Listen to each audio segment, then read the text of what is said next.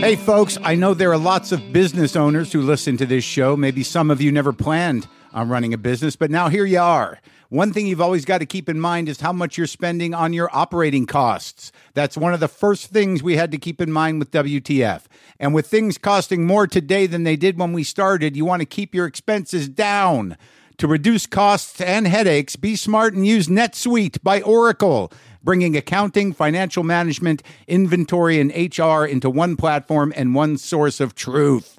Reduce IT costs, cut the costs of maintaining multiple systems, improve efficiency by bringing all your major business processes into one platform, slashing manual tasks and errors.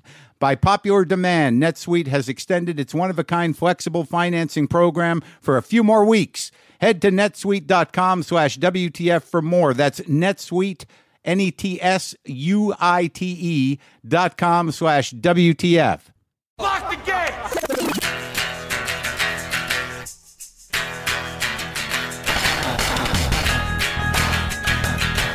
All right, let's do this. How are you, what the fuckers, what the fuck buddies, what the fuck nicks? What's happening? I'm Mark Maron. Yes, I have a cold. How's it going? Yes, you're right. I do sound different. It happens. But to be honest with you, has not happened in a couple of years. Since before the pandemic, it has not happened. I've not had a illness like this, a cold. I've thought I had COVID 900 times, but never like nothing that locked, that kind of got hold of me. I got like an old school cold, old timey cold right now. But I mean, I had to figure out whether it was COVID or not, of course, at the beginning. But things synced up. Things worked out. And I got to be honest with you, I'm a little nostalgic for the days when you'd get a cold and you didn't have to wonder whether or not you had a disease, a plague, that if you brought out into the world could kill immunocompromised people or old people or unvaccinated people, though that last category, I don't know. That's a little harsh, but please understand it was framed as a joke. But yeah, I got a fucking cold, old school, head stuffy, scratchy voice, throat hurt, sweating in the night. It's been going around. Jennifer Hudson's on the show today. How do you know Jennifer Hudson? I mean, she was in the movie Respect with Me.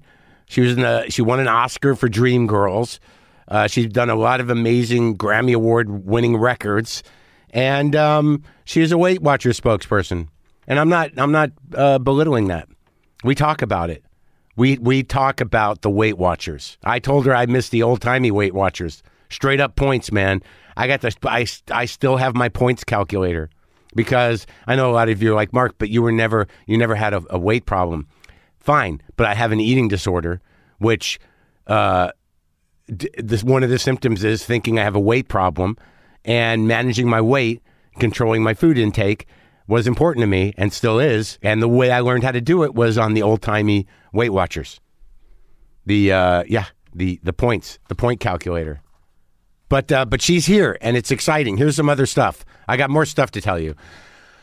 If you want your WTF merch delivered before Christmas, this Wednesday, December 8th, is the last day to guarantee shipping by the 24th. Go to podswag.com/WTF or click on the merch tab at WTFpod.com. Also, at WTFpod.com, you can click on the tour page and get links for all of my shows on the This May Be the Last Time tour next year. There's a lot of dates, and there's going to be more coming. And also, let me remind you, for fuck's sake, make sure you're at the right ticket outlet. Go to just go to the links at WTFpod.com/tour. I get all these, DMs from people like $300 for tickets. It's like, no, that's a scalper site. And they've gotten very clever about drawing you to them. You think you're at the right place and you're not. Do yourself a favor. Just go to WTFpod.com/tour. Use those links. So you don't get into that like, oh, there's no tickets left that aren't $900. I don't charge that much. I'm a cheap date, man. In comparison to some of my peers. A couple other things. Our friends at the Paris Theater in New York City, who were very nice to host us for a live WTF last month, they're doing a screening of The French Connection in 35 millimeter this Thursday, December 9th. They were inspired to do this based on our talk with Jason Bailey about New York City movies. So if you like that and you're in New York, go watch one of the greatest New York City movies on the big screen. And finally, people, There's a nationwide fundraiser to help raise money for the comedy community. The pandemic knocked a lot of performers off the tracks, and Comedy Gives Back was set up to provide a safety net of medical treatment, financial assistance, and more. This Thursday, December 9th, comedy clubs and venues all across the country are participating in the Comedy Gives Back Laughing for Good initiative, and you can help too. No matter how big or small, you can make a donation by texting LAUGH to 707070. Got it? And go to Comedy Gives Back to learn more. All right? So that's that. So I got this cold. Yeah, I might have given some people the cold. But here's what happened. So Wednesday, I get a COVID test, like the good kind, the PCR test, because I got to do an event Wednesday night. I was moderating a panel, a 4-year consideration panel. Then the next day, I woke up with a cold, and I tested myself again at home with the antigen test, and I was negative again. So it's definitely just an old-timey cold, but I had to go through some stuff, and I might have given someone a cold moderating that. And I'm sorry, but I felt it was important to be there. Because to be honest with you, even watching that pilot again at the event, Reservation Dogs is one of the few truly groundbreaking shows that, I remember seeing in my lifetime. Seriously. I mean, that whole world and that the total lack of representation that indigenous people have in any real kind of humane and human way is very real. And this is the first time almost any of us have seen it handled so beautifully with humor and sadness and, pathos. But it just, it is groundbreaking because it gives, indigenous people a voice that just never existed before this in mainstream culture, in pop culture. And I just can't, it just moves me to fucking tears every time I see it. I watch that fucking pilot episode again, and I only saw the last 10 minutes. And I was choked up just because of how beautiful it is that there's this whole world of humanity in our own country that has been marginalized and attempted annihilation through genocide at one point in our history, and now has at least this one show that is a beautiful and honest representation of that way of life. And it moves me. And I was thrilled to be part of the panel, and it was good to see and meet some of those actors. Good to see Sterling again. But needless to say, because I've already said it, I got a cold. That's where we were going with this. So I've been fighting it for a couple of days, but then I fucking go and, am I the asshole? I guess I'm the asshole. I don't want to cancel my comedy spots. I was straight with people. I'm like, I got that cold, and everyone was like, well, you had it, Jeselnik. I had it. Chris Spencer, I had it. I'm like, all right. So it's been going around. But I didn't want to cancel my spots because people go to see me. Even though it's just a 15-minute spot at the Comedy Store, people are like, I was only in town for a night, and I went to the store, and you canceled. And I don't know, why does that bother me? It bothers me. So I go. And I had last night, or the night before last, Saturday night, I had 2 amazing sets where I did a lot of riffing because I was like kind of in a funk. And kind of, not really in a funk, but I've been having some issues lately. And my buddy, Dean Del Rey, fucking called me out publicly. You'll hear it. He called me out, and it was emotional. And I'll explain it to you in a second. Do you even want to know? I've been a little fucking, a little edgy, angry, talking shit, pushing buttons. Like I can feel the tone of my stand-up shifting in places. And, I was just like pushing everybody away.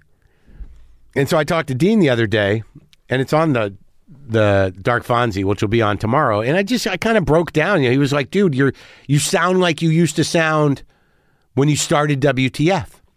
And I'm like, fuck, man. And I've known this was going on. I knew I was getting snappy. I knew I was talking shit. I knew I was starting to feel like, vindicated and righteous about shit I was saying about people that's totally unnecessary, kind of snapping out at people, feeling, justified in that anger. And the truth be told, it was concerning me. I knew I had to pull back. And I haven't been hung up on this, but it's just a reality, the unfolding of grief is long and weird. My dad's sick, and my mom's getting older, and, this is just life. But I don't talk to many people about it. You know, and I went and saw my therapist a couple times, but like, I can't underestimate the impact of the last year, the tragedy of the last year for all of us. But I just, I do feel myself closing down. I do feel my heart closing up, and I can't make an argument for opening it sometimes. And that's crazy, because that means like all the good stuff that you get when you open your heart to people, or just open it to receive things, all that stuff. You shut that out, then all you get is anger, and either you shove that inside yourself or you fucking push it out into the world. Now, obviously, comedy's a fine place for me to push out anger into the world, but even that, there's some jokes I'm doing where I'm doing them, and the tone of them and the subject matter, it's like they make me kind of feel like I want to cry. But I think they're hilarious. That's the problem. It's like that same thing I talked about before, that my resentment of human beings is relative and equal to my empathy for them. And look, people are garbage and the world is ending. Happy holidays. Those are the cards I'm having made. But it's true. I've got to figure out a way through or back or something. And I think just talking about it with Dean was okay. And talking about it here now is okay.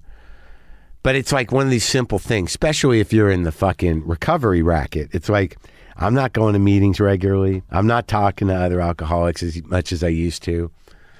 And I'm stubborn about that. I'm like, look, man, I'm fucking 22 years into this fucking thing. I don't, how much do I need? Like, that's the tone. That's the tone. I'm all right, man. I'm fucking fine. What's your problem? Do you have a problem with me? Is there a problem with me?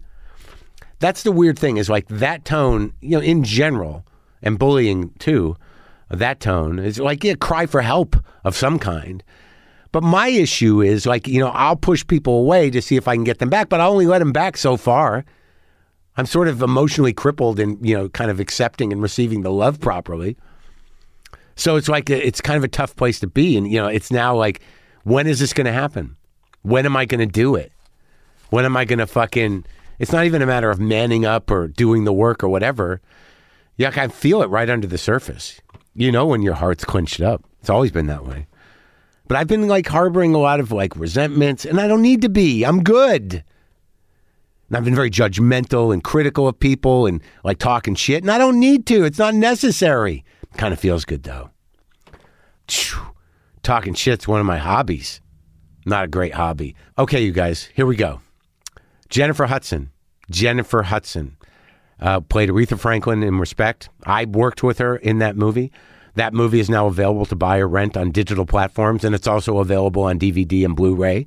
And I was finally able to get her over here to talk. And this is me talking to Jennifer Hudson. Sometimes I wish I paid more attention in school, or in some cases, any attention at all. There are probably a lot of things I could have gotten more out of, like literature, and now it's probably not in the cards to go back to school and study the classics. But luckily for us, there's a new podcast called The Foxed Page that dives deep into the best books of all time. This is basically like the best possible college English class, but more relaxed and fun. No pressure of grades or needing to prepare something to say in class. It's only the books you want to read and know about, presented by best-selling author Kimberly Ford. Everything from Cormac McCarthy to Madame Bovary, from classics like Frankenstein to modern hits like Lessons in Chemistry.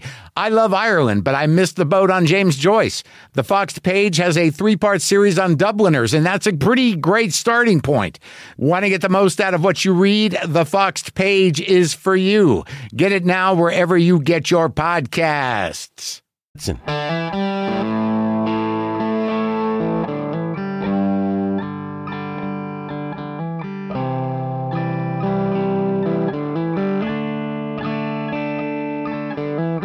You knew I played guitar. We used to sit around in the studio. Remember when everyone was playing? Well, you were so in it. And everybody was a musician. Yeah, everyone's hanging around playing. Yeah, but to see all of these, because I want a guitar. So how many you got? I don't know. Yeah, I try to get them for free. You can get them for free. Just make some calls. For real? Yeah, you're Jennifer Hudson. You just say Jennifer Hudson wants a guitar. I need a purple one, a matte purple there you go. guitar. Yeah, Jennifer Hudson wants a Prince guitar. Yep. That's exactly what I want. She wants the Prince guitar with the symbol. You want the symbol? I want the symbol. No, well, I could have my own symbol. Yeah. But I'm it should be sure. purple to represent Prince. Yes, I'm sure you can get a guitar. I'm absolutely positive. You just decide the brand. What should I go for? Because you're a pro. Well, I mean, I play. I mean, the big ones are Fender and Gibson, but there's a lot of little places that'll make you a special guitar. Really? Sure, but they'll take care of you. I mean, Maybe that's my Christmas gift to myself. Do you play? No. You know what? I collect instruments in my house. I have a harp. I have an organ. A full harp? Like a big harp? Yes. I have horns. What kind of organ? Like a church B. organ? Hammond 3 Oh, that's organ. good. So you play with it? No. Oh, okay. Because I like to have things in there that represents what I do. Yeah. You know what I mean? Yeah, so like I a have other museum. people come in and museum of music. play the instruments. Right. Like all the musicians, okay, bring this to life. You Really? know? Yeah. So you'll just have people over and go like, who can play the harp? Yeah. Well, nobody really can. So I always have to hire I only know harpists to one come harp in. player. Really? Joanna Newsom. Okay. Look her up. She's Joanna Newsom. Joanna Newsom is a very sort of a creative and out there harp player, but she's plays the big harp. Okay. Many records. Drag She City got Records. records, too. A lot of records. Okay, I want to hear And it's this. like all harp. Okay. And she's married to Andy Samberg, the funny guy from SNL who did the music videos. Andy Samberg. He's on Brooklyn Nine-Nine. I know faces. Yeah, I don't know names. I'm sorry. So, okay, you got a harp, you got the organ. I have the harp organ. I have horns. I have horns. Drums. I mean, it's set up, for rehearsals and musicians, and then some of them are on display. What I do not have yet is a guitar. You can get a couple guitars. So I want to get a purple one. Yeah. Why don't you just get one of Prince's? That would be. You think I could? Yeah. Come on, you're Jennifer Hudson. Where am I get it from, though? Find out who's got Prince's guitars. Well, they might be very expensive. They have to be. Yeah, I just assume that someone will just give it to you if you talk about it. I'm gonna try it because if you say I can, I can. If you, I know that a company will give you one. I don't know that you'll be able to get Prince's guitar. Okay. Will they want me to expect me to be able to play? No. They'll just be happy you have one. You know how it works. Take a picture. And it'll go, Look, I got a guitar. Okay. It'll go and display in my house. Hang with it up. All the other instruments that I do not play. The only thing I can play on the bit is the piano. Is it a studio with all this stuff? You know what it is? No. It's the Aretha Franklin vocal studio throne room Oh, dedicated really? to her. I'm gonna In your I'm house? gonna show you some pictures of it one day. In your house? In my house. I Is put there a it in plaque during the that says pandemic. it? Aretha Actually, Franklin? it's a marquee at the top. It doesn't say Aretha. Yeah. But I have this huge mural of her that I had painted on the wall. Yeah. And it's dedicated to her. Yeah. Right? Yeah. And then I have a lot of the keepsakes from the film, Yeah. like the props and stuff when we were on Yeah, set. yeah. And it makes up the room. Oh, and that's then nice. that's why I got the organ when we were on set Yeah. doing one of the church sings. The Yes. instruments were live. Yes. And I fell in love with the organ. Yes. And so with every project, I keep a keepsake. And so I was like, I'm going to get a B. Hammond 3 organ. Yeah, you got to for have my one. keepsake, or Yeah. thing Did you for get that respect. one, or you just no, bought a new not one? that one. I had my MD pick me out one. An old one or a new one?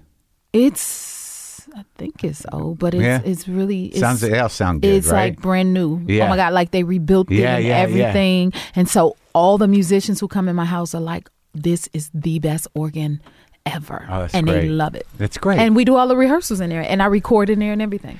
It's weird because like all that music that we were playing on all those instruments, it's really like it's a style that you like, right? Old style. I love it. Right?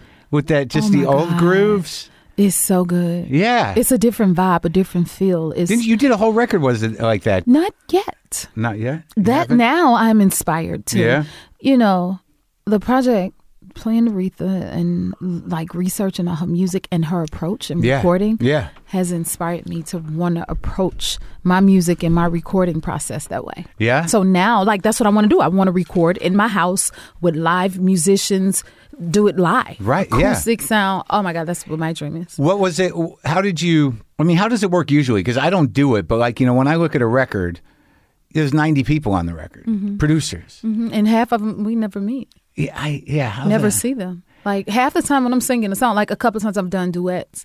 Yeah. When I started singing a duet, I was singing with one person, and then by the time it was done, I'm like, oh, who is that on the record? You know, And you don't, and you're just by yourself most of the time. Yeah, isn't that sad? Never even. Yes, I'm the type of person, I like to vibe out. I like people. I like to be in contact and let it breathe in a live way. Yeah. So that's so fun. The way we record today feels extremely technical, and it's so like, oh my God, it's draining. It like sucks at least the life out of me. I like it when it's live and I can respond to the musicians on the spot and feel it as we go versus doing something planned. I like to surprise myself. You know what I mean? Yeah. Or experience something that I don't even know where it's going to go. Yeah. So the only time that you really get to do that is in actual live performances. Yes. Not, like even when, I tell the story all the time about when we were on the set of Respect, and it was that Christmas party. And you just stopped by, and they had that little combo there. Right. They had the little combo from town singing Christmas songs, and everybody's like, "Is Jennifer gonna go?" and everyone's like, "Oh shit, I'm singing." And you're like, "No, I don't know if I feel like it." But in 5 minutes, you were up there. And do you remember what you sang? It was like a Now Behold the Lamb. Yeah. I love that song so much. Grew up in church singing it.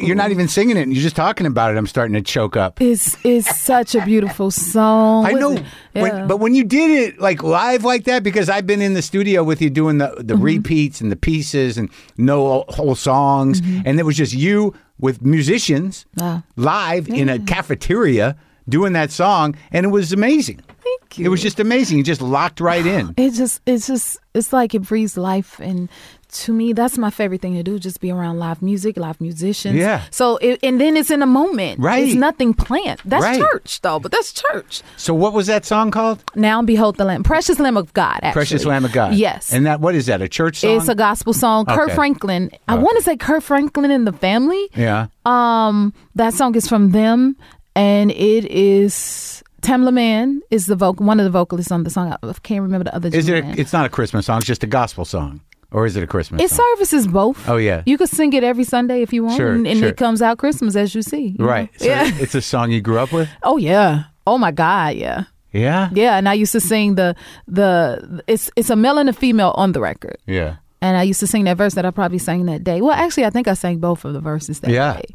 But in a song like that, you got to get up in there and get in. You should have got your song, Mark. I know. That song, woo, it's such a good one. I only have a few songs like that, and they have nothing to do with God. There's a few songs I love, but they're not God songs. There's a David Bowie song, a Lou Reed song, a couple other ones.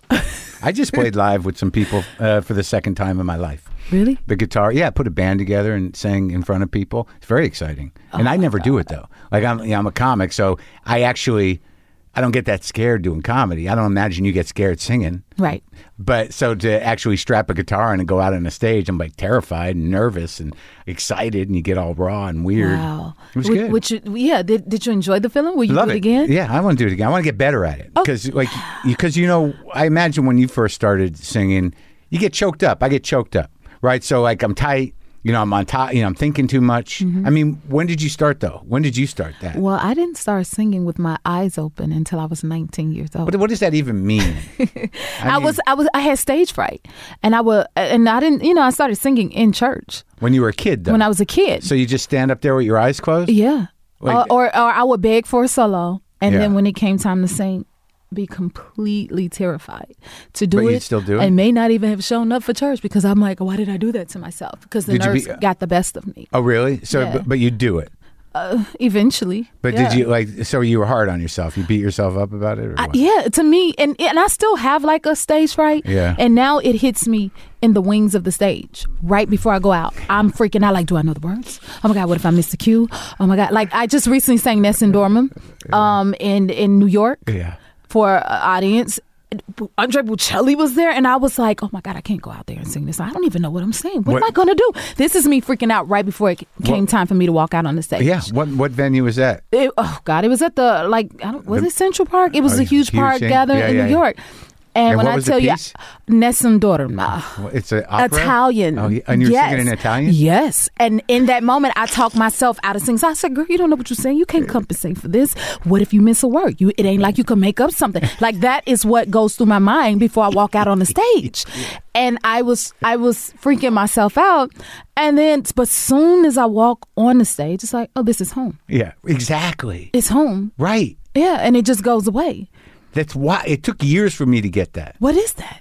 Well, I think eventually, like you said, you know, you didn't sing with your eyes open till you're 9. What happens is most of your life as a performer, depending on what kind of person you are, you spend pretending like you're not afraid. Okay. And then one day, you're not afraid because you live up there. Do you know what I mean? Yeah. Like that's where you are. That's who you are. It's a scary thing, though. Before. Because I had gave the song to Bocelli and everything. I was like, let him just sing the song. I don't know what I thought. I was thinking I should go home. What'd you have to do? Train in the Italian? Yes. I did it during the pandemic. I learned the song during the pandemic. Time, huh? Yeah. And that's why I chose to do it then, because I haven't sang classical music since I was in high school. Yeah. And back then you had all the time in the world, you know? Right. So during the pandemic, I was like, this is the perfect amount of time for me to be able to invest my time and my energy in really learning the song. Yeah. It took me 2 months to learn the song. So that's that's how I was able to talk myself into the performance. I said, trust your teachings. You did the work. Yeah. But see, when I think I mess up something. Yeah. You got. So I was like, don't think about it. Just let it go into autopilot. You got it. Yeah, Jennifer, don't think. It was all in there. Yeah. Right. So when you do it in Italian, do you make sure you understand the Italian, or it doesn't matter? You should. So you in some parts, yes. But again, it took 2 months to learn a song. Yeah. So it's like I got to get what I can get in the amount of time that I can get it and go with it as best as I can. Yeah. And then I'll focus on that later. I'll gather it as I go. But I am the kind of person that works down to the last second. And how'd it land? Good? It landed well. Yeah. Yeah, that's so funny. And once I got off the stage, I was like, y'all have no idea. Yeah, I may have looked calm and it may have looked easy on the stage, but in my mind, what was happening and going on, oh my God, freaking out. I hate that. There's the actor David Harbour was so fun. Like, I talked to him. He does a lot of stage. He's he's in Stranger Things. He's a good actor. Wow. But he said when he's talking about that stage fright, like, he's got to do a play. He's about to go on to do a whole play, and he's on stage the entire time for the play. Wow. And he's in the wings waiting to go on, and he has that moment where it's like, somebody give me a script. Somebody give. It's the same feeling. Yes, but we have to psych ourselves out. You know? I guess I don't miss that. I haven't felt that in a while. I mean, like, I guess with the music I did, but I didn't have a lot. It's different when you have a lot at stake. Like, you know, if you're in a high profile thing, right? You know, that makes it even worse. Yes. You know, no one's going to give a shit if I miss a lyric at the 200 seats in Hollywood, right? You know? So you're just out here doing this, doing press and stuff now, or are you working? I've been doing so many things at this point. I don't know, but yes, I missed that thing last night. Sorry, how was that fun? It was really nice. Yeah, I enjoyed Smokey Robinson. I got to sit and talk to him, and we did an interview together about Miss Franklin, which was so cool because they go way back. Sure. He said she was his longest friend. Right, their family friend too, right? He was 7 when they first met, and she was 5. Wow, he's some of the best songs, Smokey Robinson. I was thinking about him yesterday, like Tracks of My Tears. Oh my God. Tears of a Clown. Those two are my favorites. Wow. Well, one of mine, which I didn't realize he wrote until last night. Oh, really? The Way You Do the Things You Do by The Temptations. My mother used to sing that to us all the time. And I was like, wait, you wrote that? My mother used to sing that to me, you know? Yeah. And of course, My Girl. Oh, yeah. Songs like that. Like, it's golden to me to be able to talk to Was it the first time you talked to him? No, it wasn't my first time, but... Have you sung with him? Yes. We talked about that, which apparently it was 8 years ago or 6 years ago at the White House where we sang together. Yeah. And I was telling him then, like, I was freaking out, like, oh my God, I'm sitting here singing with Smokey Robinson, like, how, you know, because I don't take those things lightly. How do you think how's the feedback on the movie been? It's been amazing. Right? Like, when you're playing a legend icon that's treasured like Aretha Franklin, it's scary to step into those, you know, in those, and just in that whole lane.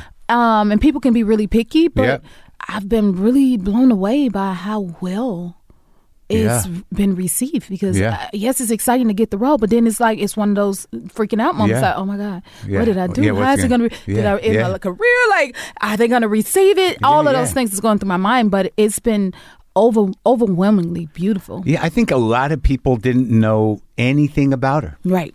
And, you know, even like maybe the true fans or whatever. And I don't think even as much as the darkness that they got into in the movie, and even in knowing there's more, even, I just don't think people had any idea of that woman's, journey and trauma that she went through. That is so true. Because even for myself, I didn't fully know. Yeah, I didn't know anything. I mean, until I read, I read the biography and I read the biography of Wex Sawyer. So like I learned all this stuff, and it was like David Ritz, the David Ritz book. Yes. And it's like heavy, man. It's heavy. And like when I talk about you in the movie and you look at that old stuff, the old footage of Aretha, which you studied, is you start to realize that woman early on in her public presentation of herself was full on PTSD. Yeah. Full on. Wow. Like, you know, that weird flat affect, you know, that before she sort of came into herself she was just shut down. Yes. Right? And I just like, I mean, it was hard to understand at first. And I started to realize like that until she got away from Ted, you know, she was like, you know, like PTSD, like Stockholm Syndrome almost, right? And that's the thing, like after portraying her and obviously being able to have a chance to be around her and get to know her, it made it make more sense of why she was the way she was. You know, it's like, well, because at times when I would be around Miss Franklin, I'm like, well, how's she feeling? Does she know? Like, hello, do you like me? You know, you never knew where you stood with her. And she wasn't a very expressive person. When she said what she said, she said what she said. But she was kind of like, it. Now when I think about it, it seems like, I almost feel like a shell shock in a way. Right. You know what I mean? Yeah. Which is understandable. When you look at the conditions and the situations and from her perspective, it makes so much more sense now. Yeah. Yeah. Oh, for sure. Her talent was so specific and so kind of undeniable that it's going to come out no matter what. Right. But, you know, whatever the vessel that she's in or however she's handling her shit, you know, is all relative to what she came from. Yes. You know, and it all makes sense in relation to that. I mean, the way that Forrest Whitaker portrayed that man, it was like menacing. Right? Man. When you were working with that guy, because I didn't get to do any scenes with him, but you're doing it. Did no, you? No. But like, just it must have been heavy. Oh my God! I'm just imagining doing the scene with both of you would have been like, whoa, this is amazing. But to work with Forrest and to see his approach and the way he channeled CL, to without words at times, but still giving you the essence of every bit of what you know what I mean. Yeah. CL was. I can imagine just the weight of it, man. Yeah. It was so good. That whole thing was so good. So you still live in Chicago? I do. Like in it? Mm-hmm. Born and raised. I flew here from Chicago. Are you in the city or outside the city? Well, I'm in Burridge now. Yeah, it's nice. I am originally from the city, South Side, Inglewood area, born and raised. Yeah, I have no sense, you know, like I only know I love Chicago. I mean, I go there and I've grown to like it, you know, because I worked there at times and I've been there several times over the last few years. It's a real city that has its own identity. Right. There's only a few of those, really, that are their own thing. But there's a whole, I've only talked to a few people that have grown up there. And there's a whole mythology, a dark mythology to Chicago. But I mean, that was a big, thriving, nice neighborhood at some point, right? When you were growing up? Well, yeah, I mean... Or was it rough? For us, I don't know if I ever really knew the difference. I was very sheltered and stayed in with my grandmother. Yeah. That's why I ended up being the way that I am now, singing and all of that. She protected you? We were you? In church every day. Every day? The week. Yes, really? Sir. Just for safety? Sunday? You know what? I guess that was a part of it because my mother used to say idle hands is the devil's workshop. Yeah. And then my grandmother's brother was a pastor of the church. Oh, in town. So how far away from the house was it? Like back then when I was younger, we lived on 63rd and Halsted, and the church was on 45th and Greenwood, and it's a family church. Okay. And what does that mean? Well, it's made up of family. Oh, so right. I'm very family oriented. Sure. It's neighborhood church. Neighborhood small family church. Yeah. Small, but it wasn't a storefront. Yeah. It was like a legit traditional church. Baptist. Yeah. Yep. And my grandmother was the soloist of the church, and she was sickly. Yeah. By the time, I was born. So I used to stay in the house with her all the time. Now, my brother and my sister got out, so they could probably tell you about the streets a whole lot more than me. Yeah. Like, people didn't even know they had a little sister until you heard me singing. They like, who's that in there singing? Right. We didn't even know you guys had a sister. So was it that your mom was like, I have to protect this one? Well, no, she did that with all of us. I was just more obedient than the others. We wasn't allowed. Older brother, one older sister? Yes, I'm the baby. Yeah. So my sister, Julia, and my brother who passed, his name was Jason. They everybody is their own individual, so they did their thing, and then I was the baby that's like, okay, what Julia and Jason did that I shouldn't do, okay, right. I won't do that. Right. But we grew up in the church all day. My mother was a church secretary. My grandmother was a soloist. But you went to school too, though. Yes, I went to school, and then I like to be creative, but we grew up in the hood, South Side, Inglewood area. But did it feel dangerous? I mean, in your mind?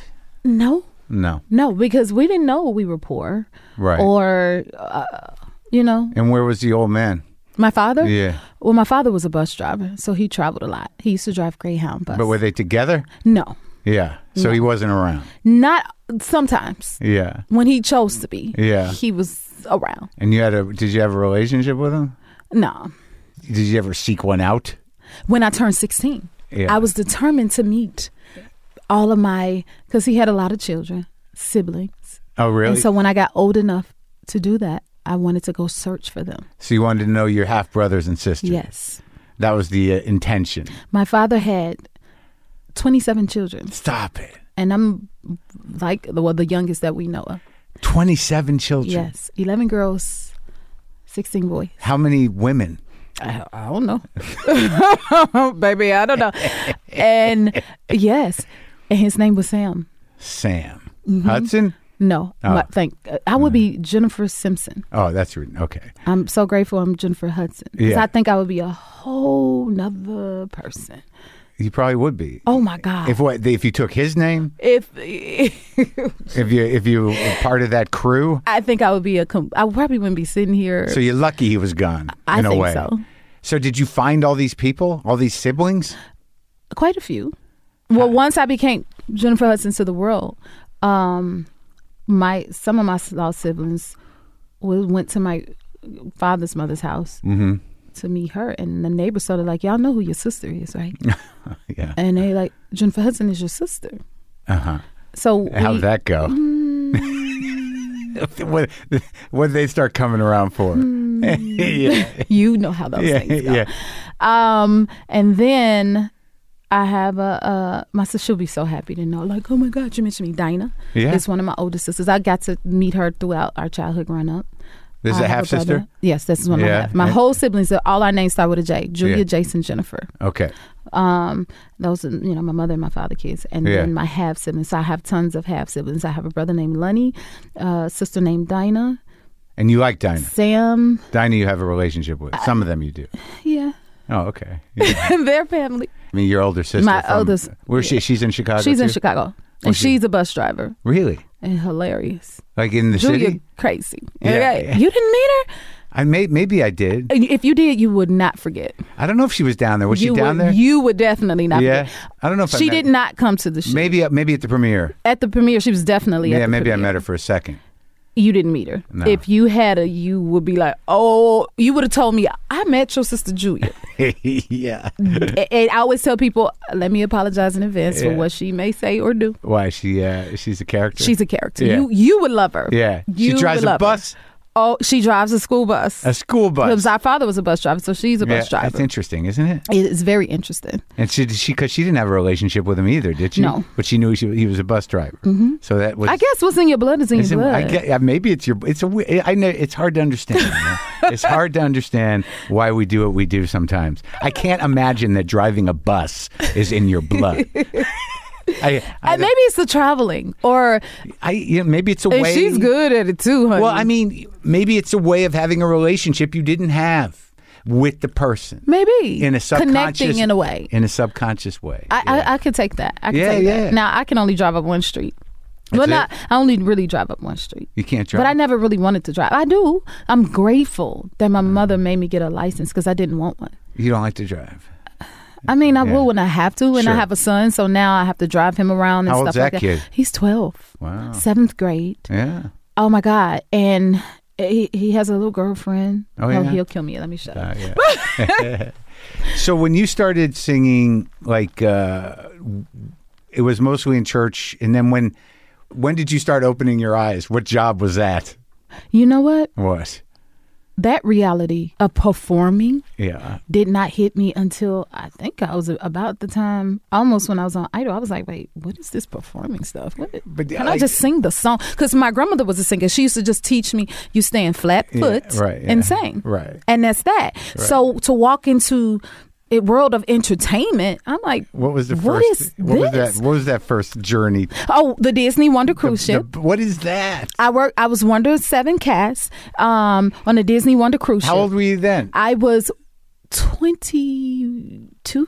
Okay. When I was on the ship. So that wasn't the first job? No. The first job, okay, let me take you back. Yeah. Okay. In high school I used to sing for everything. And that's when I started to get like gigs, like musicals in high school, and like and out you get band gigs, or like, you know, like our thing was like Walter, who's here with me. Yeah. We grew up together. Yeah. And so he was determined for the world to hear me sing. So by the time we got in high school, he was determined for the world to hear me sing. So we would go and do all type of talent shows. Yeah. And it was like guaranteed that I would win. Right. And we would collect everybody's money. Like you could get in talent shows for like $1,000 or $2,000. That's a lot of money to a kid. So you knew you had the gift. And Walter knew you had the gift. Yes. And you could knock it out. And that was our hustle as a kid. Yeah. And so I would win, like it was unanimous, like all the shows, to the point when I went to college and I went to Kennedy King College after leaving Langston University, but that's another story. And they had a talent show. That was the second college you went to? Yes, because I was a homebody, a mama's baby. And you freaked out. Oh my God. So the freshman year, you just kind of got depressed. It's giving me anxiety just thinking about it. Because I oh my God, I was like, wait, go away. And I was like, I want to go away with my cousins. And when I could see when they got in the car and left me on the curb, I was like, where they going? No, I wasn't serious. And I lasted one semester. I had lost my voice for the climate of the air there. I couldn't even speak. Where was it? Langston University. Where's that? In Oklahoma. Oh. And it was too dry? By homecoming, it was too dry. Yeah. And so now to this day, I keep humidifiers around. Yeah. I couldn't even speak. And I was like, okay, nothing can risk my voice. So I came back to Chicago, went to Kennedy King College. That's so funny, though, because it's such anxiety. You just didn't want to be there, so your throat shut up. You know what? Yeah. You are probably right. You just closed down. You're just like, you didn't want to admit it, so you got sick. It was so traumatic. Every time I think about it, I was like, why are they getting in this car? Oh. No, Mama, y'all leaving? And they had drove me there. And the first time I went to visit there, I flew. Yeah. So I was like, I can go away. And they drove me to school. Yeah. My mom, my brother, and my sister. Yeah. And left me there. Why would they do that? I felt that. Like when that feeling of homesickness is horrible, because you just feel like you're not able to take care of yourself in a way somehow. Like you don't feel comfortable. Oh my God. Yeah, that they're just not in the next room or available, too far away. Oh my God. And then I'm like, why would they do this to me? But it wasn't until I left home that things started to happen for me. You know? Right. So when Disney came about. But after you went back to King's College. When I went to Kennedy King College, which was literally right down the street from my house. Like I could walk. It was literally, my house was on 70th and Yale. Yeah. Kennedy King was on 69th and Yale. Yeah. Okay. I was not going far. And what were you studying? Well, I was just taking regular general courses. Yeah. And music. It was always about music. But let me tell you. Okay. My first week of school or so, I took music. My teacher was Rufus E. Hill. I miss him dearly. Yeah.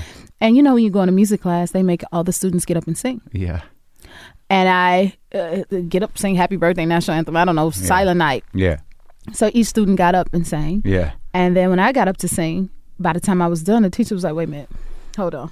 And he called one of his friends, which was named Ife. She's a huge theater star. Ife. Yeah. Can't think of her last name, but those who know that world would know her. Yeah. And he had her there.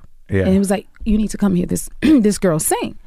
And he had her come in and I sang. And then before I knew it, they started to give me all type of auditions. They was like, okay, we want to sing you, to this theater, and I was 19 at the time. Yeah. And I went and I auditioned at Marriott Lincolnshire Theater. That was my first real in Chicago? Professional job. Yeah, it was in Lincolnshire, which is like 45 minutes to an hour outside of Chicago.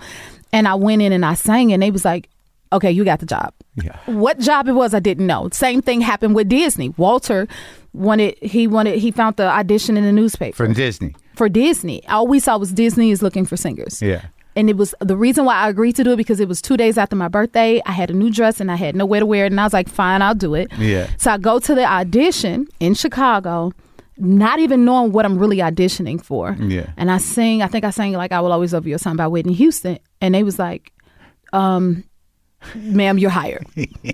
Okay. And they was like, do you like to travel? I was like, sure, I love to travel and this and that. They were going to send me to Japan. Yeah. Oh my God, I would have died. Yeah. Thankfully. And I was just, yes, and didn't know what I was agreeing to. Yeah. And that's when I ended up on the Disney Wonder cruise ship. And thank God, Port Canaveral, Florida. And that's when everything started to happen. But so wait, so how long are you on a boat for? Well, I did a 6-month contract. So you're on a boat for 6 months? Yes, 6 months. Yeah, and I was Calliope the head muse in Hercules the musical. And are you good on boats? I think so, but ask me would I do it again? No. Yeah. I can't. I get seasick and I'm paranoid to be way out on the ocean. No, I loved it. You did? And my ship was in the bow, like right under the captain, I believe. Oh, really? That was your room? Yeah. Oh, and so I was main cast, so I got to have my own cabin. Most people had to share a cabin. And it was a great experience. Are you considered an employee of the boat? Did you guys have to, learn how to... Yes, the wet drills. Oh, my God, which was a nightmare because I cannot swim. And I still had to be a deputy leader. Yeah, and they told us we had a wet drill. If you did not pass the wet drill, you couldn't get on the ship. What? You can't swim? No, but look... I thought the wet drill meant they was going to sprinkle us with some water. Right. Like with some sprinkles, some hoses or something. Yeah. No, that's not what happened. They put us on this like really high dock. And then we were in Castaway Cay and we had to jump into the water. And they're like, it's sharks in the out ocean? there. Yeah. It's sharks out. Where? I can't swim. Did you? Yeah. So everybody, I was the last one to jump. And then we had to flip the life raft over. Yeah. And I used it as my test. I said, Jennifer, if you can get through this, then you're cut out to go audition for something like American Idol. But if you can't, girl, go home and sit down. It was all about I had to do it. Luckily, they treated me like the victim. Right. Because they was like, we don't care if you can't dance. We don't care if you can't swim. Long as you get up there and sing like that, you got the job. So if you hadn't gotten that boat over, no American Idol. That was my test. I like to, challenge myself. So no, sure. I would have had to go home, like Jennifer go home. So what was it? But what was that theater gig though? Before we move on, Big River. Oh, okay. I was Alice's daughter, and I sang the song "How Blessed We Are." Oh, okay. And that was my first professional job, and I thought I was really doing something because I was 19. I was making like $425 a week. Nice. Oh my God, it was the life. So after Disney, American Idol, it's so weird how many people just assume in the back of their head that you won American Idol. No, 7th place. I mean, but you really didn't win. No, 7th place, season 3. And I was a wild card pick. They had sent me home before that. But Randy Jackson picked me. They had a wild card thing so you could bring somebody back out of all the people that were eliminated. And luckily, I was his wild card pick. Yeah. And from there, I placed 7th place and was eliminated again. It's wild. So now that, I imagine that not unlike the Disney audition or any audition that you did before you were known, like you'd get in the room and people would be like, what the fuck is happening? Right? So how was that audition?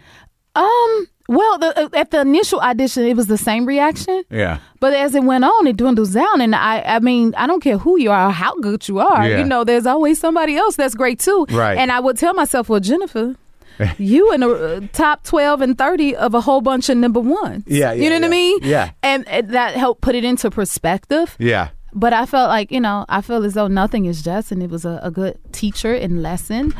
And there's more to it too, in the TV talent shows, because it's a TV show first. Yeah, and I guess also like that must have been a pretty quick education. And I mean, it's very weird, and I always notice it when I work. That when you're backstage, that's really the life we live. Yes. That you're just sitting there. There's people sitting around. There's some food. There's a guy holding a rope. Yes. And that's our job. And then we go out there and do the thing. But that, getting to know, like being part of that show must have gave you a very crash course in the pace and nature of that type of show business. It was a great teacher. It was like a good boot camp. Yeah. And I saw so many people starting out in the initial auditions and not being able to follow through because they didn't understand. Freaked out. What it entailed, what all you had to do, what took. What was that in your head? Oh my God, like we never got to sleep. It was like, okay, we would have to sit through whatever the day it was, the itinerary, whatever they had us to do. And then after that, you would think it would be time to go to bed. No, you need to work on your song for tomorrow. You need to write a song. You need to have choreography. You need to, and people are like, wait, what? Yeah, because they don't want to see the person holding the rope behind the stage. They just want to see the lights and the glamour and the glitz. That's right. And a lot of people don't have that mindset. But guess what taught me that? Disney. You see what I'm saying? Right. And so to see those that didn't have that worth ethic or that mindset to know, like, and I'm like, okay, what we need to do. Yeah. It showed those who were willing to work for it versus those who just wanted to stand in the lights. And I think that's what I mean. Even the lifeboat thing. And even like Liesl, tells a story about how, the repetition of doing the work, the emotional work, and singing on Respect, and that she had thought that you were done, but she needed one more take, and you just did it. And you can just kind of lock in and do the work. That I think your work ethic and being able to continue giving is something that's carried you through and stays with you, right? Thank you. Definitely. But do you find that, because I think when people think about American Idol, and I don't watch it, but I think when people think about it, and I have nothing against it. It's all very moving. But I think that there's a lot of one-trick ponies out there. There's a lot of people that got a trick and they do the trick, but that's all that they got. Right. And I think that there's an assumption around people who make it in talent shows that's most of it. Yeah. And then every once in a while, this amazing talent comes through. But it seems to me that you don't ever really fake it. And it doesn't seem like you're capable of doing that. So how do you ever get totally exhausted? I mean, like when you were doing Respect, were there times where you're like, because I remember when we were shooting the stuff in the church, you needed a minute. So you you do feel it. Oh, I ain't got no choice but to feel it. But that's that's what my job is, to feel it. And but it's also, I guess it must be natural to you because in a sense, because you come out of winning 7th on American Idol, and how does the Dream Girls thing happen? You know what? That happened 2 years after Idol. So what were you doing in the interim? Recording? Yes, I was. I moved back to Florida with my Disney director who became my manager. You moved to Florida? Yes. You were living in Florida? Yeah. My son, Florida is a huge part of my life, actually. Yes, because that's where that's where the boat was? That's where the ship is. That is where Disney Traditions is. We trained in Toronto, Canada. Wait, Disney Traditions, that's like that's the training grounds to teach you the Disney etiquette scene. It's almost like Scientology. I'm still a Disney product. Most people don't know that unless you're on the television, like the Disney Channel, the Disney shows. But Disney is what helped give me my start. It's interesting. So yeah, I was because literally, first of all, imagine crying, been on that ship for 6 months, like I miss home. And then the day I finally got off the ship, the next day I flew to Atlanta, Georgia, and auditioned for American Idol. So you were dug in with Disney. There was part of you that must have. Did you think like this is the life? No. But you were. I love doing things for the experience, and even down to Idol. I said I'm going to do it for the experience. And but tell me about this Disney thing. That's where you met the guy, the father of your kid.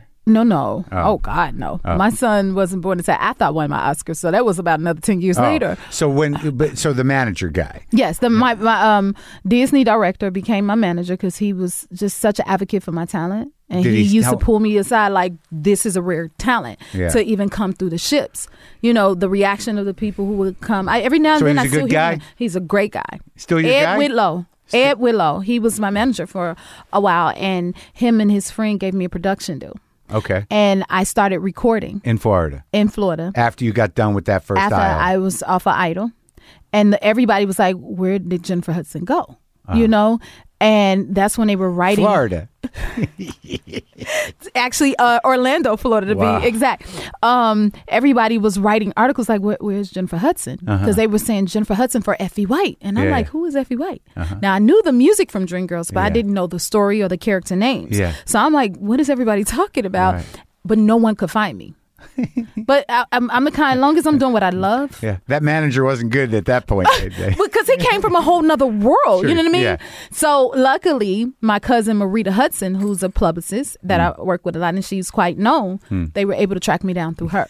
She's in Florida. And they contacted her because her name is Marita Hudson. Yeah. And I'm Jennifer Hudson. And she was like, oh yeah, that's my cousin. Yeah. And that's how the whole Dreamgirls thing came about. See, because the reason I bring that up is that, for you to figure out, how to infuse the music and an established musical with the emotions and acting chops to kind of like, without a lot of training, you naturally have to show up for everything.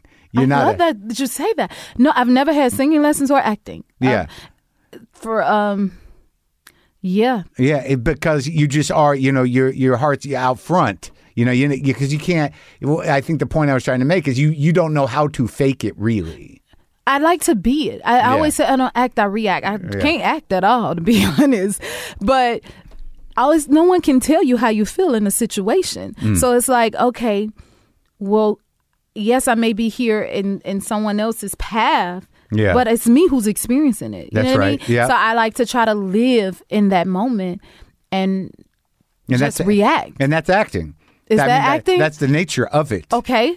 But see, the thing for me, like I grew up as a music fan. Yeah. So I always dreamt of being on at the Grammys and performing in stages like that. So when the Oscar, that whole thing came up for Dreamgirls, it was Jamie Foxx, actually. He was the one on set. He's like, she gonna win an Oscar for this. And then he's like, but the craziest thing is she has no clue what's going on. And I didn't. I had no idea. So once I got to the Oscars, I that was, forget watching it. That was my first time. Like, imagine your first time watching the Oscars, you're there and you're nominated. Yeah. That's what it was for me. Like, what's this? That's probably the best way for it to happen. Because then at least you don't get cynical, you don't get all jaded, you don't get trained to do a thing. Right. Like you certainly weren't doing what you're doing now, for this movie. You were just sort of like, what? Right. But that's what's cool about this time around is because I now have a sense of like what everything means and what it is and all of that, because back then I didn't have a clue. All I wanted to do was get my lines right and make Bill Condon proud because he gave me this opportunity. You know what I mean? Yeah. So it's like, okay, sir, I want to make you proud because you gave me this opportunity. And now when you look at your career in terms of like after the acting and the Oscar and American Idol and then sort of moving on to other movies and TV projects and stuff, did you feel that your music was, out front as much as you wanted it to be?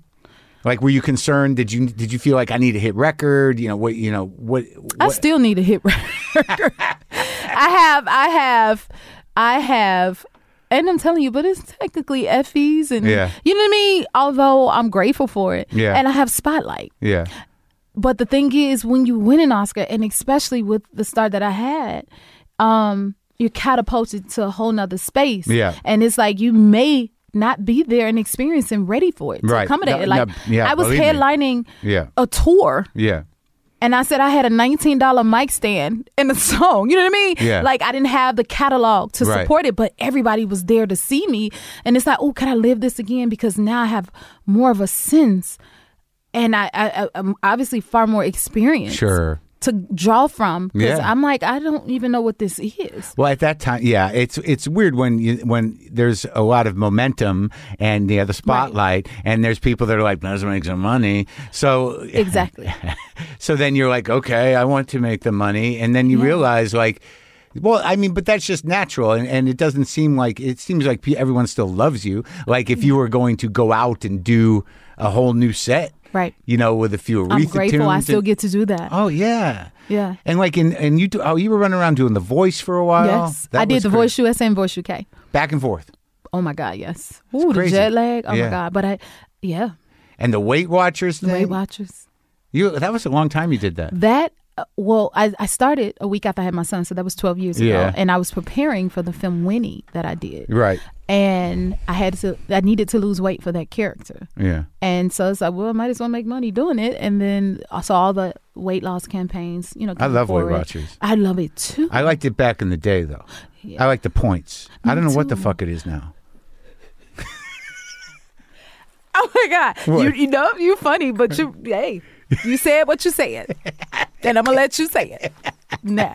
Because I'm just a little nuts with weight, and and I got about 20 over, 15 over, and I was the asshole at the meetings, the skinny guy. I'm like, I lost 2 this week, and just sad, mad, obese people like, what do you, get out of here. Get out of here. Yeah. But it was working for me, and I like the control element. Right. I like counting the points. I like figuring out how many 0-point foods can I eat today. If I can find 50 1-point foods, I loved it. I'm a comic. I had a lot of time during the day. So if I could just chart out my food. You're going to re-inspire me. Oh, I still have the old books with the little, the what do you call it, to figure out the fiber versus the little slide rule thing. Listen at you. Okay. Yeah, I have it. You're a real one. Wow. I remember when I was doing Weight Watchers, I would have Weight Watchers people just popping out of nowhere, I'm Weight Watchers. And I'd be like, oh, okay, it would be everybody. But I loved the experience, and it ended up being bigger than the film that I did. Really? Yeah. Which one was that? I played Winnie Mandela. Oh, that's right. Okay. In South Africa. Yeah. The Weight Watchers was bigger than the Weight Watchers, honey, came over and took all of that over. Yeah, but you did a lot of movies. Like I don't. We don't need to talk about Cats. I don't know how you feel about Cats, but you know what? Yeah. I'm proud of everything I do. No, I thought it was cute. There's something I didn't watch the whole movie, but it seems like there were bits and pieces that were ridiculous, and it seems like in my mind that whoever conceived of it, it's a misconception, but it must have made sense. Why wouldn't it? But I guess it was just a thing. It's like maybe when there's just costumes, people sort of know what's going on. But when you make humans look like real cats, it's too weird. I think it was because cats. Yeah. I still try to wrap my brain around it. I think it was just too much for everybody to take in all at once. We had the special effects. Then, like you said, humans as cats. Then saturated with the arts. Yeah. It's a lot. Because even for us as actors, we was like, okay, wait, what are we doing? Yeah. How we doing this? And there was no way you could know. It's almost like in the same way that you were talking about recording early on, where you just by yourself, and then it goes away, and then it becomes part of this huge thing. Yeah. I imagine that a lot of cats, you're like, you have no idea how that's going to look. No. And then all of a sudden, you're dancing around with a tail. Right. Well, actually, did I have a tail when we were shooting? I don't remember. So it was a lot of it was imaginative and using your imagination, but that is where my cats came from. And the best gift I have from it, I have Macavity and Grisabella, because I was Grisabella in Cats. Yeah. And Macavity, who's the villain. So I have a Sphinx cat for Macavity and a tabby cat for Grisabella. Yeah, that's what I got. That's the orange cat, Tabby. You didn't even know the name of your cat. But that's where my cats came from. Oh. Yeah, but I couldn't believe it. I was like, oh, wait, I get to be Grisabella and sing Memory? Oh. It was an interesting experience. And I just love doing things for the experience. And those tears were real tears. Yeah. That's what I'm like. Do you know the emotion that went in that? And then what my heart goes out to is the dancers. Yeah. They put in so much work. Yeah. They really, truly did. And it's like, I just wish they could have got more credit for it. I think it's weird, with TikTok and everything, I think dancers are having their time right now. You're right. I've never seen more dancing dancing in my life. I didn't think about it like that. If I turn on my phone, I'm like, is everyone dancing? Dude, okay. You know what I mean? It's like all these people that wanted to be dancers. I always thought, how many jobs are there for dancers? Right. Well, you're going to go to Vegas? You're going to go, are you going to be a Rockette? Yeah. How many dancer jobs are there? But now with TikTok, it's like everyone's dancing, I guess. Yeah. But I don't think they're making a lot of money. But I mean, I definitely follow a couple of dancers, because I think when things are terrible, like back in the day, like in the Depression and stuff, that's when musicals were very popular. That there's something about watching people dance that lifts the spirit. Interesting. Well, yeah. So now, what you won a Grammy for? The Color Purple soundtrack. I won for my first album, right? And Color Purple soundtrack, and I also have an honorary Grammy as well. So, really? Does that mean I have 3 or 2? I don't know. What's an honorary one? How's well, that when work? they invite you and they say we want to honor you and give you a nice. Grammy, so I feel like that's just as prestigious, no? Sure, of course, right? And more so. It's like, yeah, that's for everything. That's just for yeah, kind of, sort of. So it's like. Yeah. Technically, I have 3 Grammys. Yeah, sure. So, a couple of questions that, because when we were talking about Aretha, now you knew her. Mm-hmm. Like, how much time you spent with her? What?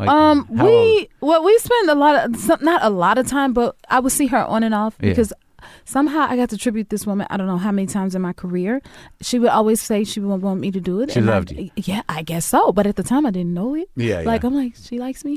And then also leading up to her last days, because we've been in talks about me playing her since I won the Oscar for Dreamgirls. Uh-huh. That was our first meeting was 15 years ago in New York. And a fun fact that I don't talk about much.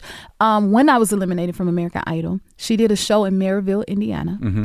And she allowed me to open up for that show. Oh, wow. And normally they said she would only have comedians. Oh, yeah. But she said that I could open up for her. So that was the first time I got to meet her. That shows a fairly sort of grounded ego to, you know what I mean? For somebody to have a singer, one of the great singers have a great singer, because even that scene in the movie with Dinah Washington in the bar, right? That would be the situation. Wow. But she was gracious enough to. She was. So then I got to meet her that day. Then I got to watch her perform, and I got to open up for her. So that was our first meeting, and then. It's such a huge time span. So every time I talk about it, it's like, okay, where do I start? Yeah. Then after that, after I won the Oscar for Dreamgirls, we met in New York. I just was in Detroit recently, and her people were there, and I went to her childhood church, and her security guy was like, I was there when you met her, and it was at the Ritz-Carlton Hotel. And I was like, you were there? Because things like that seemed like, was I dreaming? Right. So he verified where it was, and that's when we had our first meeting about me playing her. Okay. And then, so we would keep in touch from there, and then through my career, oh my God, it's so many performances of me paying tribute to her. So in the back of my mind, I was always thinking about it as my audition. And she check in? Yes. Oh, yeah. She would check in. Yeah. So then it wasn't until 8 years after that when I was on Broadway where she called me. Yeah. I was off that day, and she's like, I've made my decision. And it is you who I want to play me. And I was like, yes, ma'am. And she said, don't tell a soul. I said, no, ma'am, I won't say a thing. Yeah. And then the next day, she went and told it to the press herself. Oh, yeah. But she didn't. She said, the young lady knows who she is, but I'm not going to give you her name at this time. And then 8 years later, here we are with the film. So I talked to her. We would speak weekly. We'd hear from her. Sometimes she would call. Sometimes she would get me and Walter mixed up and be texting him instead of me, or some, she would be there. And she was always so present. Like, she knew everything that was going on with my son. And I'm like, you know that. She would say a lot of things that I didn't realize she was speaking from her life experiences until we were filming. And I'm like, no, she was really speaking from her own experiences, Sure. In the midst of us preparing to get together to teach me about her, to play her. You know what I mean? Yeah. And I lastly spoke to her literally. I feel like I was one of the last people to talk to her before she passed. Oh, wow. She called me August 8th, I want to say. And that call, I didn't realize it was the last call. And right after that, because we were in conversation, and I was sending her pictures of my son, and I never heard back. And then the next day, there's like, she's in hospice and no longer comes. I was like, I just talked to her. Like, literally, she sang on that call. Oh, really? What'd she sing? She sang an Isley Brothers song. I can't remember the name of it. And she's like, now, Jennifer, that's the Isley Brothers. I said, yes, ma'am, I know. And then she told me what she had eaten, which is as if she could taste it in that call. So that was the last time I got to hear from her. When looking back on the process of making the movie, and then also your relationship with her. Now, when you're working with that, when you got to step into this and you know the whole story of her, and you've got your own tragedy and trauma, terrible. I mean, I can't even imagine how you move through life carrying that with your mom and your brother and your nephew. And were you able in any way to process any of that in approaching Aretha's trauma? I mean, in a conscious way or no? It's just there. It's just there. It's there. You don't need to get in it. And to me, that is the thing, the reason of why she said, Jennifer, play me. It wasn't until the scene when Aretha's mother comes to her and I'm in that scene and it hit me in that moment. I said, she saw so much more in me that I guess we related in that I didn't realize was there. You think after the tragedy that she connected deeper? Maybe, because we did have a conversation long before the tragedy, but I don't think I would have been able or ready to be able to tell her story in such an honest, vulnerable way with as much depth without my own life experiences. And that's everything. You know what I mean? Like, had we filmed the movie when we first had the conversation, I don't think I would have been ready, you know, but having life happen, life experiences happen, I have to say I could relate to her. And people keep asking, like, okay, how did you channel the trauma so much? And it's like, we all have trauma, no matter if it's the same trauma or not. You know what I mean? So it's like, it's so, at least for me, it still needs to come from a real place, because everything I do is from the heart. And this is why I keep telling everybody it's from the heart. Yeah. And I don't think it would be fair to her to tell her tragedies or her triumphs of her story, especially being so attached to her, if I didn't come from the same place. Sure. And and what was your process of processing all that grief and horror? I mean, was it church? Did you talk to people? How did you do it? Well, faith. And that's another way where we parallel, you know, is her faith that got her through. And it is mine that gets me through. And I always say the greatest gift my mother and my grandmother gave us was giving us the Christ. You know, so it prepares you in a way. And my mother used to say, God never allows anything to sneak up on his children. You know, so having those teachings and that foundation, I think that's what carried her through, and is what carries me through. And that's another thing that I feel she saw that I didn't necessarily think about or even have time to think about in relation to her until, you know, in those moments. But you never had a crisis of faith like she did, right? No, not really. Yeah. No. That's an interesting thing about that movie is that, you know, when you come up like she did and the complicated relationship with her father, in that, you know, when you feel like your faith is left, like that's a very specific thing that I don't think everybody can relate to. But when you have it and it's challenged, like, how do you even go on living in a way? Right. Well, I always say you have no choice but to go on. And being a person who has suffered tragedy, it just shows, like, people can't relate until it is you. And I'm here to tell you, it could be anybody at any given time. I know. And it's like one minute I was a child with a mother, and in the blink of an eye, and I was an aunt, and in the blink of an eye, I was a mother with a child without a mother. What? Yeah. Even when my son says TT, sometimes I say, huh? Because in a flash of a second, one moment I was an aunt, I was TT. And the next second I was a mother. And it's like, wait, what? You know what I mean? Yeah. But I know that we have no choice but to go on. Yeah. And to me, that's the power in Miss Franklin's story, is because too often we think things don't happen to people like that. Yeah. So when it has, and you see them still prevail, it's a testimony and a testament to say, well, you can still make it too. Yeah. Well, thank you. That, I mean, you know, because I lost someone I loved over the pandemic, and, you know, it does something to the way you see life. Oh, yes. You know, it definitely grounds you in something where you realize, like, this can happen, and it does every day to so many people. It really does. Whether it's tragedy or not. Yeah. And we don't live in a culture that really processes, you know, death or tragedy. Right. Everybody just wants to keep moving on. Right. You have to, but you also have to be like, okay. Right. You have to find your way. Right. Get your heart straight. To deal. You know, it's no right or wrong way. No, of course. You know, and it's a process that doesn't always go away or end, you know? It never does. But you know, you can't, like the Jews, which I am one of, say, you know, may their memory be a blessing. Right? Yes. That's it. Yes. Yeah. Yep. Nice talking to you. You too.